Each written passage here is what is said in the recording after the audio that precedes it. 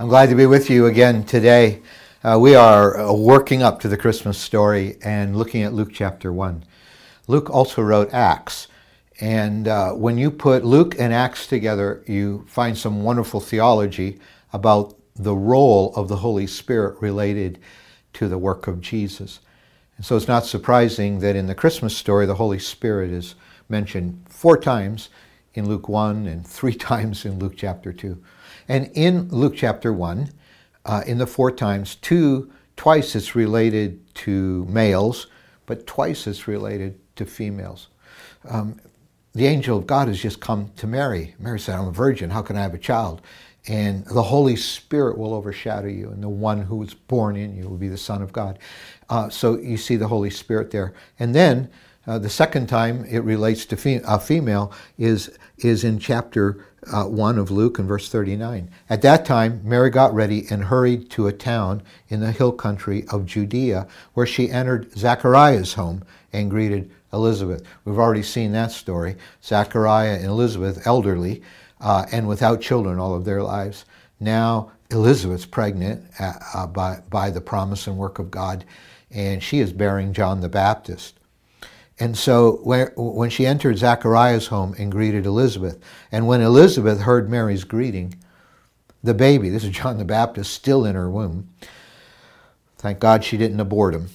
The baby leaped in her womb, touched by the Holy Spirit. Already the angel of the Lord had told Zachariah that John the Baptist would be filled with the Spirit even while he was still in his mother's womb, because of the very unique call on John's life to be the forerunner for the Messiah.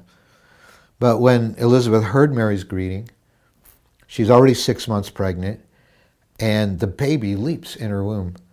And it says Elizabeth was filled with the Holy Spirit. Something just of the Spirit just came over her, over Elizabeth. And then she speaks. I know that in the contemporary church, there's a lot of debate about whether women should speak. I want to tell you, I believe Luke Acts, in part, Luke intentionally is relating the work of the Holy Spirit half the time in Luke chapter 1 to women and not just to men. He's laying the foundation for what we'll see in Acts chapter 2, where God uses both men and women as his mouthpiece. And she becomes like God's mouthpiece here. And in a loud voice, she exclaimed, "Blessed," and she speaks prophetically here, "Blessed are you among women, and blessed is the child that you will bear. And why am I so favored that the mother of my Lord should come to me? And as soon as the sound of your greeting reached my ears, the baby in my womb leaped for joy." And somehow, even that developing fetus in her womb, which was more than just a tissue mass, was touched by the Spirit of God and leaped for joy.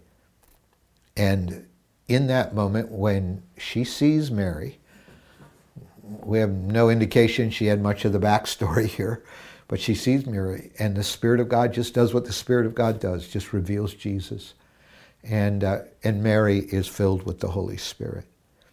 Or Elizabeth is filled with the Holy Spirit at the sight of Mary. Now let's go to Luke's other book, Acts. It's the day of Pentecost. The power of the Holy Spirit comes and falls upon them, men and women, and they're speaking in tongues, which was a supernatural sign that God is making all of us his mouthpiece to the world, male and female. And so in verse 17 of Luke 2, Peter gets up to describe this. He quotes the Old Testament prophet Joel, and he said, "In the last days, God said, I will pour out my Spirit on all people. Your sons and daughters will prophesy, your sons and daughters. Your young men will see vision, old men will dream dreams. Even on my servants, both men and women, I will pour out my Spirit in those days, and they will prophesy."